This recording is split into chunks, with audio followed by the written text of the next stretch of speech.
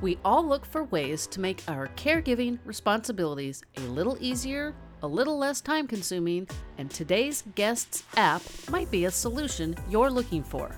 Memoryz is an app currently being developed, and they're looking for beta testers.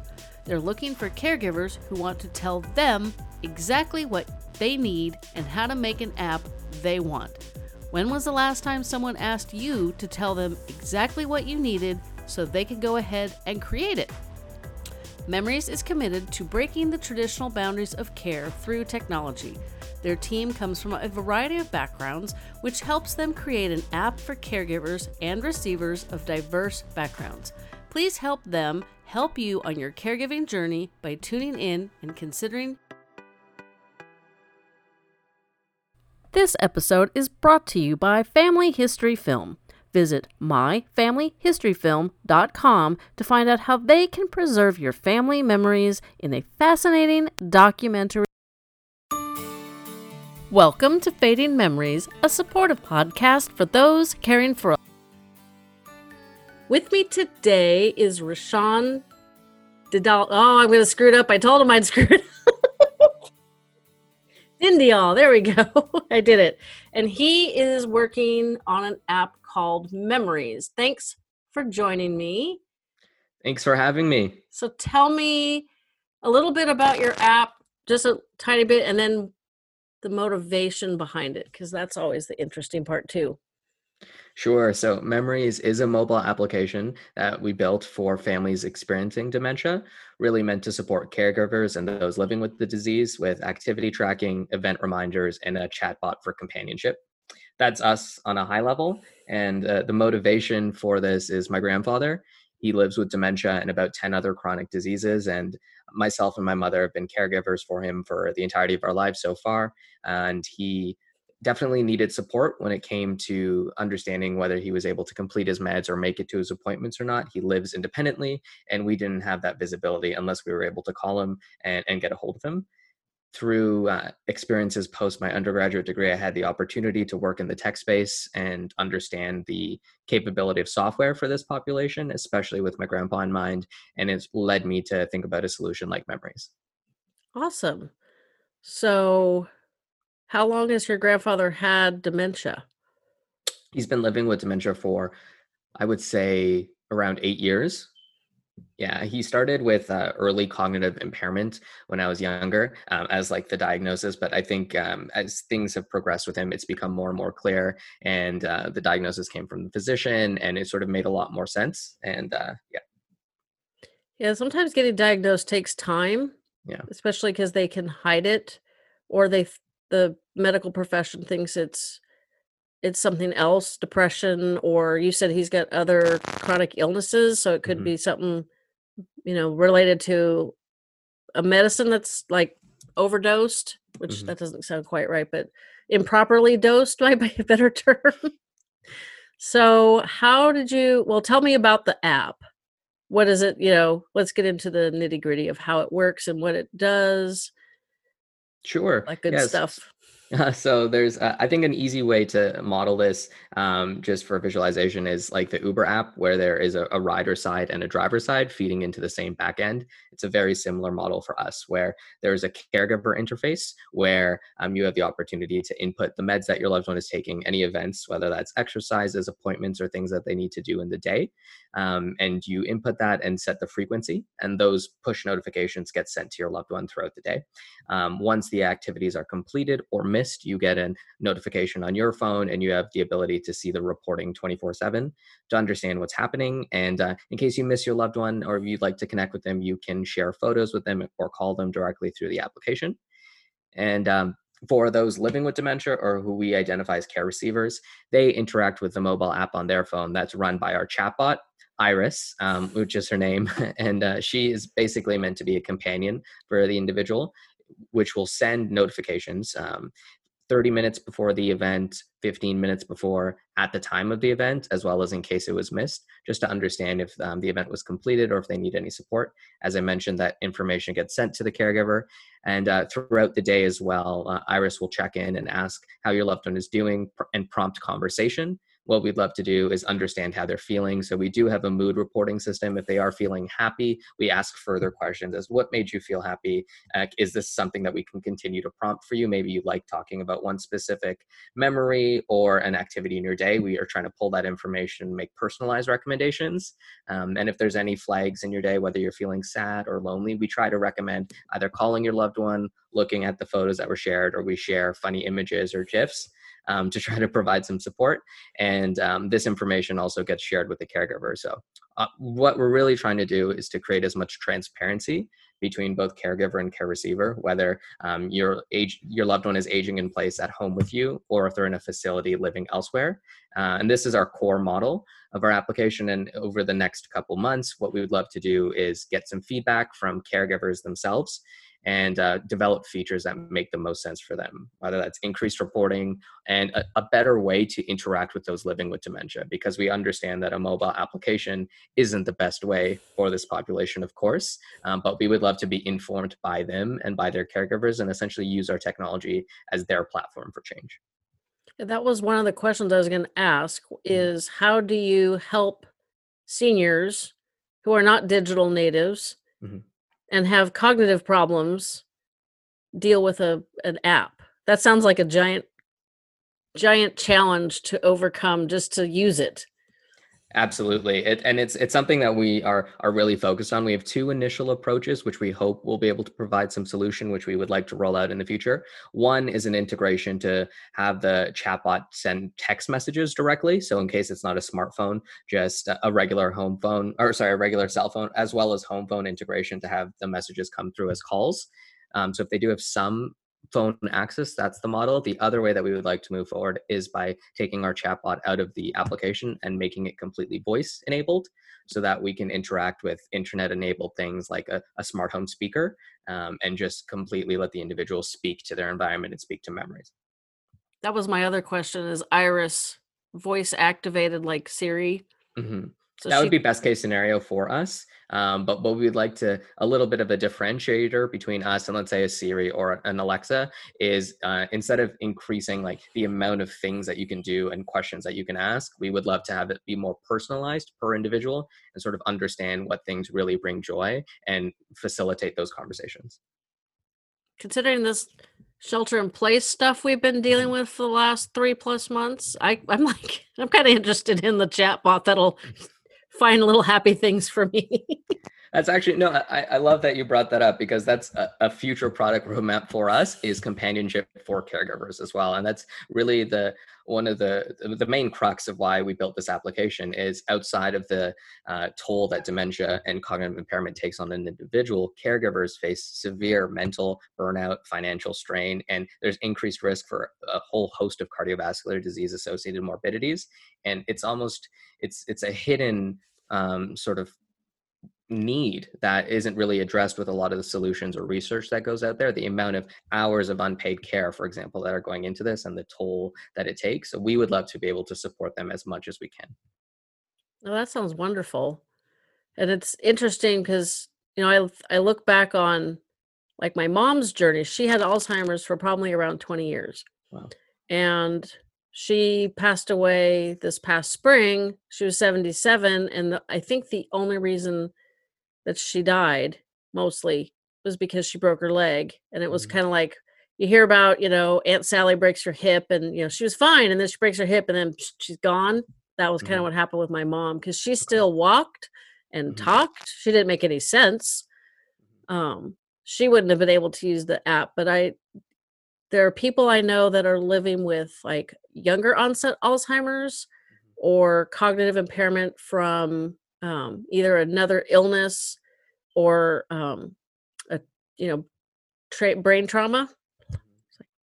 My brain is not working today, and I can see those people are closer to my age. They're like in their 60s, so I would think they'd be able to adapt to a mobile app better than people in their 70s or 80s. Although you never Yeah. know. We're hoping that we'll be able to have some adoption, but we know that there's definitely going to be a barrier. But it's a great point that you brought up, because we've also spoken to folks around disabilities, for example, people living with acquired brain injuries, like you mentioned, or traumatic brain injuries, and other chronic diseases that also caregivers are in need of support.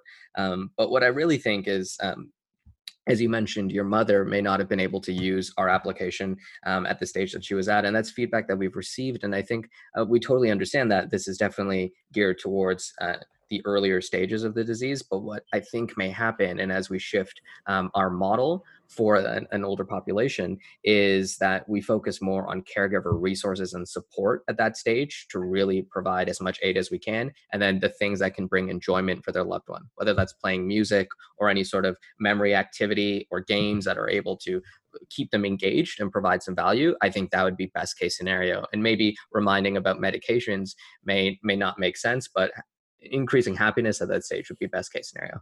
It definitely that's a definitely an excellent area of focus because I'm never sure. I think part of my mom's issue with her Alzheimer's, I mean, when you have it for almost 20 years, and my grandmother had most likely, my mom's mom Mhm. had frontal to vascular, was it? She had a brain aneurysm that leaked for 3 months.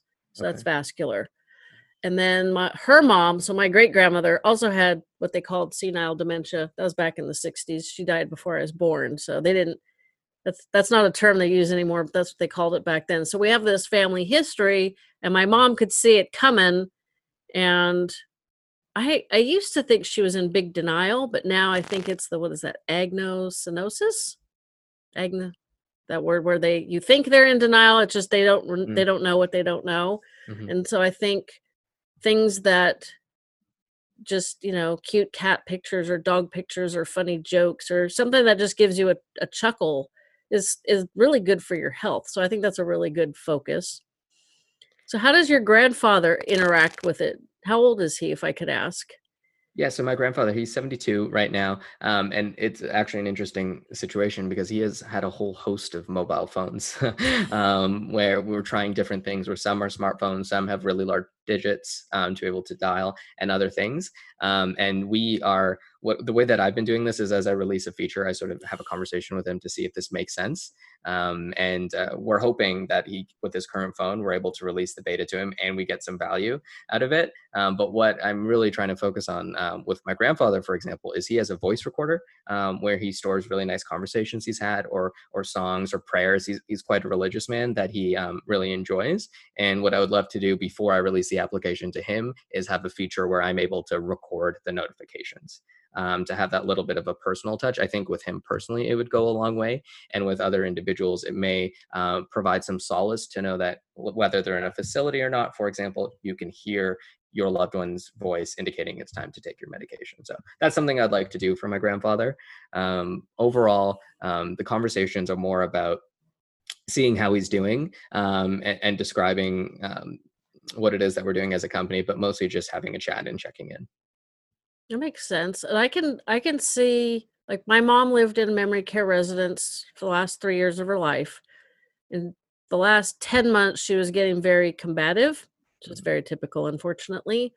And she would get feisty about taking her medication. I think because they had to put it in their hand. They can't just like pop it in their mouth like Yeah. you would do a dog. And although hiding it in yogurt was always a good trick, Mhm. she would put it in her hand and forget, and then they'd say, "Oh, you gotta take your medication," and then she'd tell them they were idiots. So I would think a push notification that's recorded with like my voice or my sister's or one of the grandkids might have helped the caregivers in the residence just to be like, "Oh, hey, mom, don't forget to take your medication. Maria's trying to give it to you," or whatever. That's, Mhm. I'm thinking of a way you can like kind of bring parts of the app in to somebody who can no longer remember what a phone even is. So Yeah, no, that's a fantastic idea. And what we would love to do is support those care workers as well and the facilities, just and in a way that isn't a burden to the tasks that they're already plagued with, which is a lot to provide care. If it's an easy to use ecosystem for us, what we're hoping to do is build API integrations and easy access because a lot of these facilities do track activities and things that they have scheduled for their residents. And we would love to just have that information feed into our system and be directly available to the caregivers. Best case scenario is to provide as much value with the least amount of burden, which is a lofty goal, yeah, but it's something that we would like to do. and that is a little heavy of a lift. I Yeah. do know with the seniors that I interacted with where my mom lived, Mhm. and it seemed a bigger issue like 2 and 3 years ago. Mhm. I swear, those old ladies always needed to use the phone, and they always needed a phone book, which, I'm like, I haven't used a phone book in, oh, probably close to a decade. Wow. So, it always made me laugh because obviously I'm not of the generation that's a digital native, although I'm closer than, like, my mom's generation was.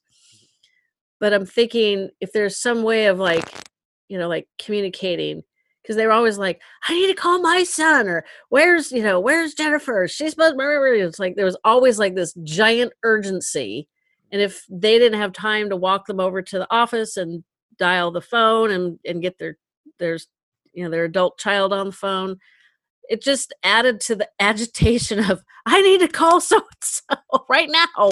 Why are they not coming to pick me up?" So I can kinda see it as like a communications bridge, like, "Oh, you Yeah. need to talk to Jennifer? Here, use this." And I don't know if it would have pre-recorded messages, but it would have that communication tool that you're already working on, so that would be Yeah, no, I mean that's fantastic that you bring that up because what one of the reasons behind the in-app calling, for example, is that just by saying your caregiver's name, I'd like to call them, we can enable that conversation to happen without sort of having to deal with dialing or other things. And what we would like to do with that is enable voice calling as well in an easier way, so it happens in-app. I think one of the major risks that, or not a risk, but what I see with with applications for this population right now is that there's numerous applications across somebody's device, and that's in itself is a lot just to be able to task switch and be prompted to go out. So we would love to have everything all in one, so whether that's embedded voice conversations or not. And I think that building off of the personalized messages, the whole reason behind sharing photos is to build that family album essentially that your loved one has access to. If you can record a message with some other family members that they always have access to whenever they perhaps miss you or would love some family support, that's a really great value add, I think, to be able to provide that companionship outside of what a bot can do. bots are pretty, interesting little pieces of technology these days. Almost Mhm. said creatures. That shows you my non-digital natives. 'Cause it's like, I know when I'm communicating with one of them, and it always amazes me. I always love it when you'll get through, like, a chat and you never get past its programming, and then some Mm, like, we were talking about this, training I'm doing for the digital political organizing. It asks, "Well, how was the training last night?" I'm like, mhm. they say, "Answer good or bad." It basically prompts you what to answer, and then it'll say, "Oh, can you sign up for another event?" It's like, "Well, I signed up for all 4." So I texted back, "I signed up for all 4," and then it came back with, like, their version of an error message, like, "I'm just a simple bot," and whatever else it Ah, said. That cracked me up because I knew it was a bot because it's almost instantaneous. yeah. And I, And I think that's so when I mean we're at the very early stage when it comes to bot creation, and I think a lot of it comes down to how folks design is really meant towards nudging behaviors. Essentially, it's meant to, especially for sales bots, which you see on websites all the time. It's meant to nudge you down the funnel to get you to convert and to sign up for their newsletter. Once you're done that, great. I have no more purpose as a bot. But I think the other application for this and what we're trying to explore really relates to the fact that there is a lot of repetitive conversations that can happen with an individual living with dementia, which is expected, and not having that sort of fatigue that a person can have, which in having the same conversation over and over is a real value add for the bot.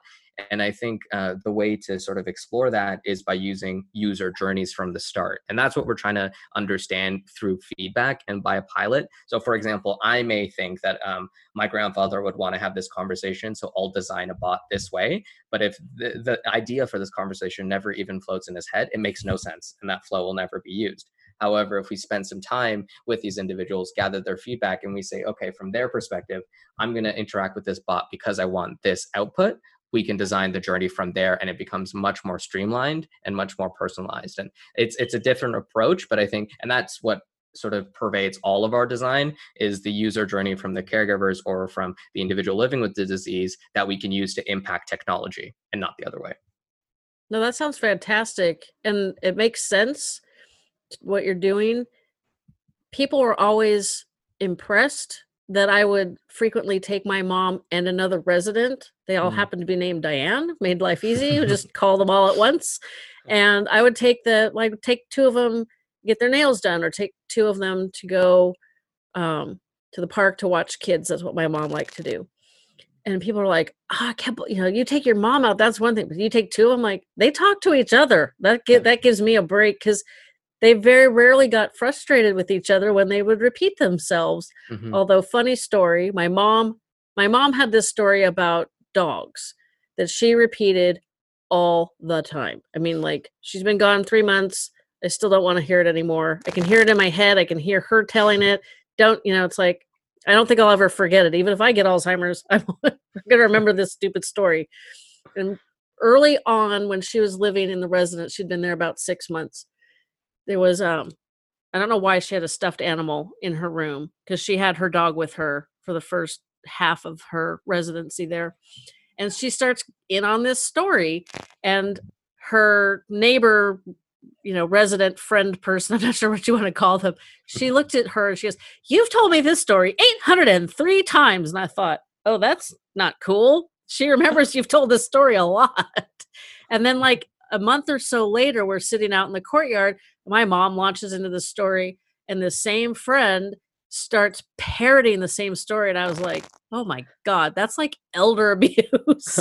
This poor other woman with Alzheimer's is now parroting the story that you tell all the time. Oh, wow. Because you've said it so many times, you've programmed her brain. This is not cool. And I was like in shock, and I was trying not to laugh. And I was just like, it was one of those things where it's like, I'm having a really strange mix of emotions because this is just really bizarre. So, if the bot wanted to listen to that story, it would not have hurt my feelings at all. I think, yeah, that would be best case scenario, right? Having that conversation over and over and just understanding and sort of weighting the occurrences. Like, this is a story that your mom perhaps likes to have and to communicate very frequently. Maybe we send a reminder, hey, do you remember that story about a dog? And prompt that conversation just to provide some value. So who knows? I'm thinking, oh, don't prompt it while I'm there, please. But that, I could see that as being, beneficial, because I did learn when she launched into that story, I would try to, like, knock her off the track mentally, and by interjecting a question about other dogs. And that worked sometimes, because basically when she was pregnant with me, my dad's mom said, well, now you're going to be getting rid of your dogs, right? So this obviously upset my mom, so that, 50 plus years later, she remembered this story. The ingrained memory. I guess it was because it was never resolved. I don't know. It was just, but she would say that sometimes in front of my grandmother, who is still with us. She's 102. Wow. So it's like, please don't go into that story. She's sitting right here. It's just like, it was just, and it was frustrating, because it's like, yeah, okay, that was terrible. Can we move on? It's been a long time. It's been my whole life. And so I would ask her other questions to kind of, smart. It was self-preservation. And if we were ever in, if my grandmother and my mom and I were ever together, which didn't happen too often, but it happened a lot at my house, and I have 3 golden retrievers. So my mom would see the dog. I've had dogs all my life. I'd be like, oh, damn. New path, not that story, please. She's sitting right here. It was crazy. It's just like the things you learn to keep the peace with somebody whose brain is not working right is just insane.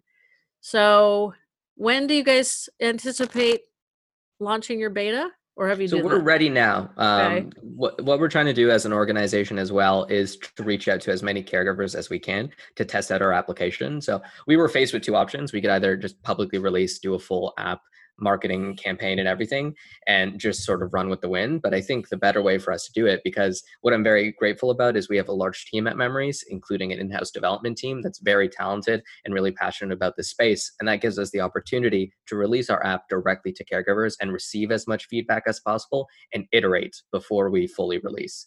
And I think that's definitely the plan that we're exploring right now. So if there are caregivers that are listening to this podcast, for example, or that are in different audiences that come across what it is that we're doing, feel free to reach out on our website, www.memoryz.co, or get in touch with me any other way, and we'll directly release the application to you. And I think that it's really, I'm excited for this. I'm excited for folks to say that 99% of this application is terrible and just 1% has made a difference in my life. And that's best case scenario for us. And we can build everything else around that. Because I think in conversations that I've had with folks in the space is that there's plenty of solutions and ideas that would make a lot of sense, but adoption is the hardest thing. Being able to get somebody with cognitive impairment to use any sort of service outside of their normal routine is tough, and understanding the needs of caregivers is tough. But I don't think that realizing that there's a barrier is a reason to stop. I think it's, wow, there's a barrier and it's stifled so much innovation.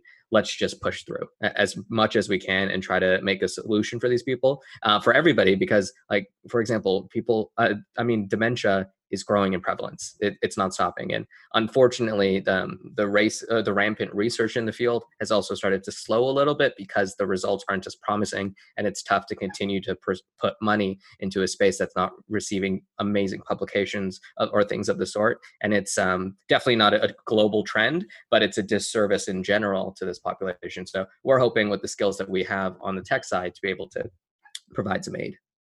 No, that makes sense. And I'll definitely make sure the website's in the show notes so that people can click through and contact you guys if they're interested in being beta testers, which I've done that a little bit with other Mhm. products. It's kind of fun. Mhm. And then, like you said, dementia is, and unfortunately, it's growing. And if we don't make lifestyle choices that help slow the process, it's going to be really ugly. But you're going to end up with, my generation, Gen X.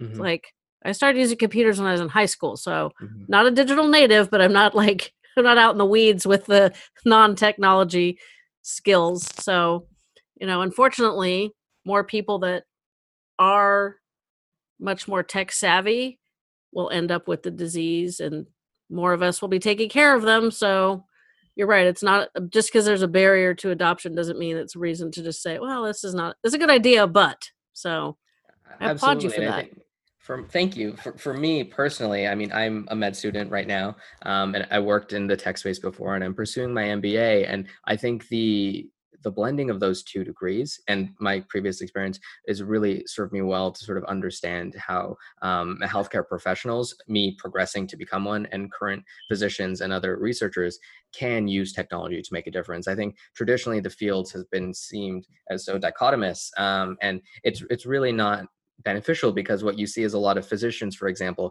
who really perfect their clinical skills, understand that there's a need, and then try to work backwards to create tech or to get continuing education or connect with researchers, but they don't have that approach embedded in them from the beginning, for example, or the appreciation of technology, and you end up creating solutions that are scientifically or clinically extremely valid, but the interface, for example, isn't easy to use, or the actual methods of distribution of the product aren't well understood. So there's so many fantastic projects that are stagnated or in earlier stages that aren't really being explored. And personally, it's something that I'm hoping to be able to do through these two degrees. But just in general, with the differences between the fields, it's definitely tough. There's a lot of resistance. It's definitely not traditional to be able to mix these two things right from the beginning. So I urge other potential entrepreneurs or folks who are interested in sciences or in the medical field to really go outside of your boundaries. If you're interested in tech outside of maybe just research, explore and try new things, because failure will eventually lead to success. Well, and trying new things is good for your brain. So, Yes.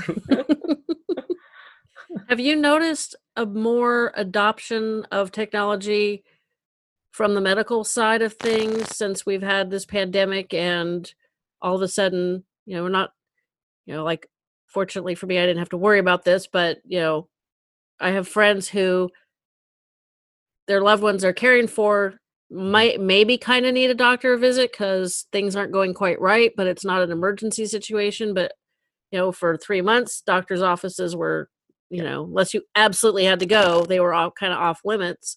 And it was only like a week or two after my mom passed away that her doctor sent me a message through their system that said, "Oh, we're doing telemedicine now." And I'm like, I needed that 6 months ago.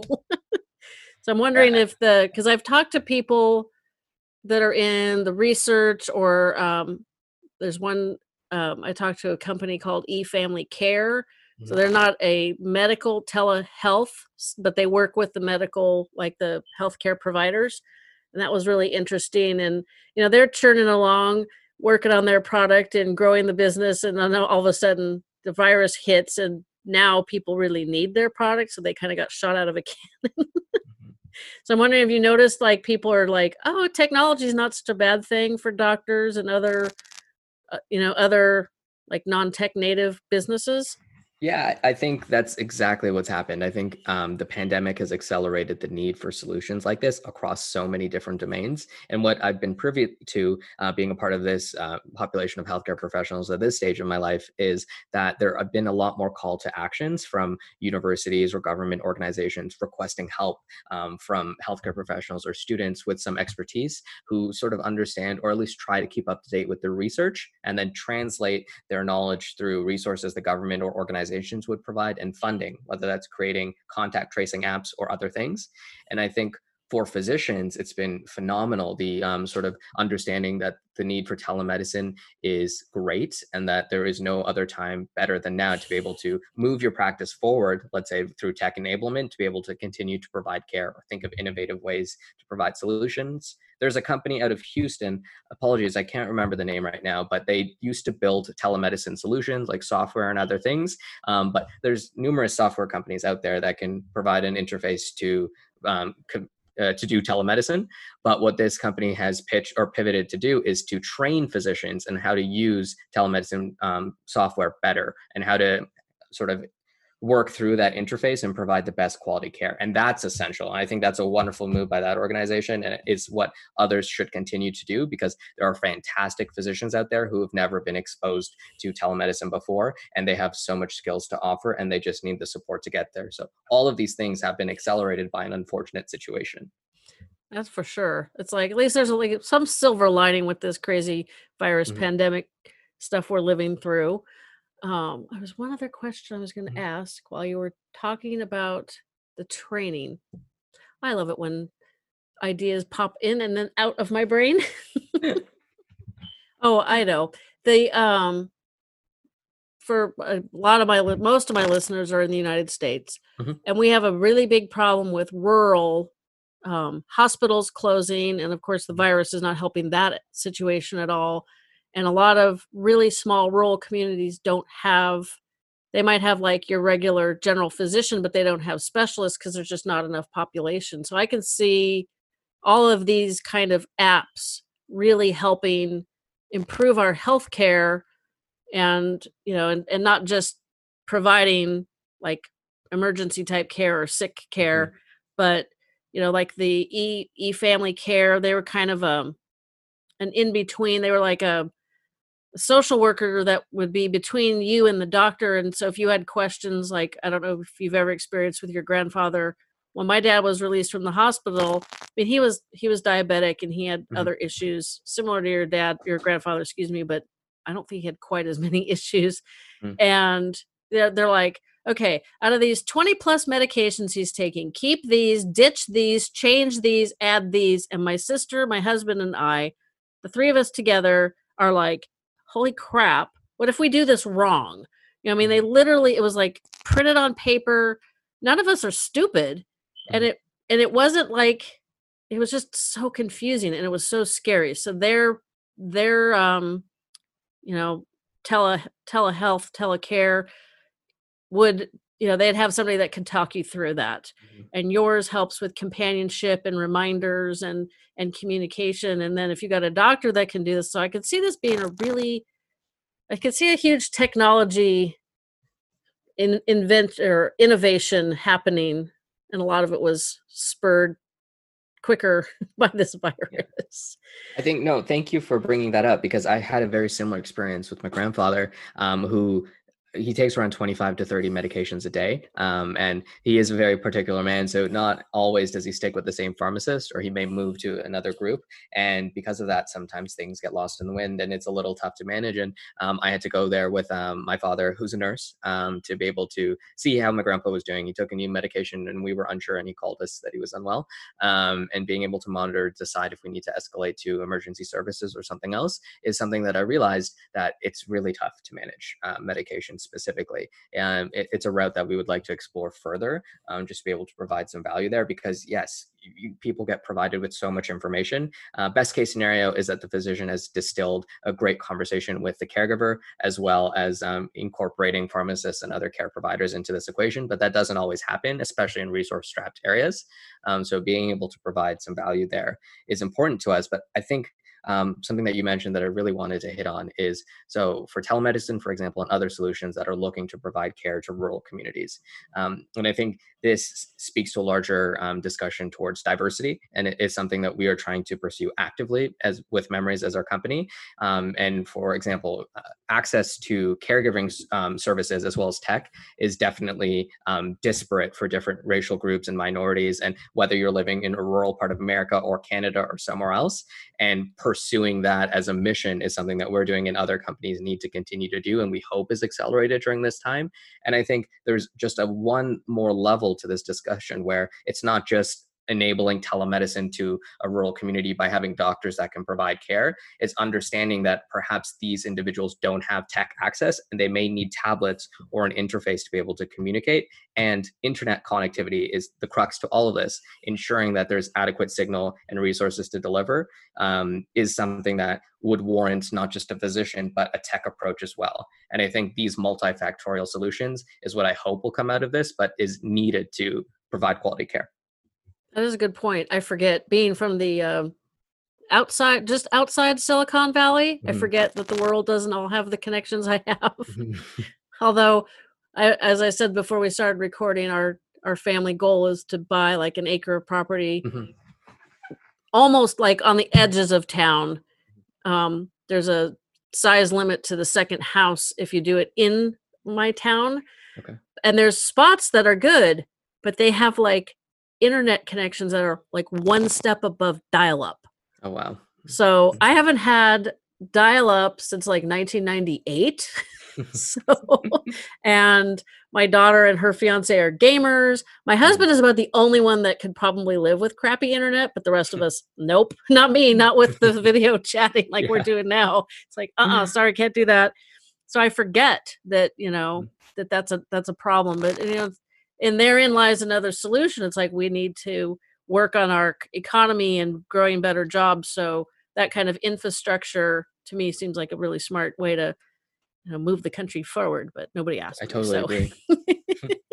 Well, this has been fantastic. Is there anything else anybody needs to know if they want to? You left your the website. That's probably good enough for getting a hold of you. I don't want to give everybody your email. Yeah, no, for sure. Anybody can email me at any time. It's my first name, Rashawn @memoryz.co. I think what I would like to your listeners, if you are listening to this right now and hearing what I'm saying, I just want you to understand that I'm a caregiver myself. And the best case scenario for me is to use the resources that I've been lucky enough to have access to, which is a motivated team of individuals with expertise in healthcare and technology to provide a solution for you. So if you don't like what we're doing, if you have ideas on things that we can make it better, please be extremely vocal with me and with our team, because best case scenario for me is I can enable a better quality of life for yourself and your loved one. That's all I want to do with my time. So thank you for listening. And that's all I wanted to say. Okay, Care Heroes, Memoryz website is in the show notes. Don't be shy about reaching out and becoming a beta tester. You'll have fun while also helping yourself and other caregivers like you. Be sure to check out our completely revamped website. We've added a ton of information and more resources that I'm sure you'll find helpful. And while you're online, make sure you're following me on your favorite social media platform. You wouldn't want to miss some helpful info, or better yet, a cute dog photo. And as always, I will be in your ears again next Tuesday.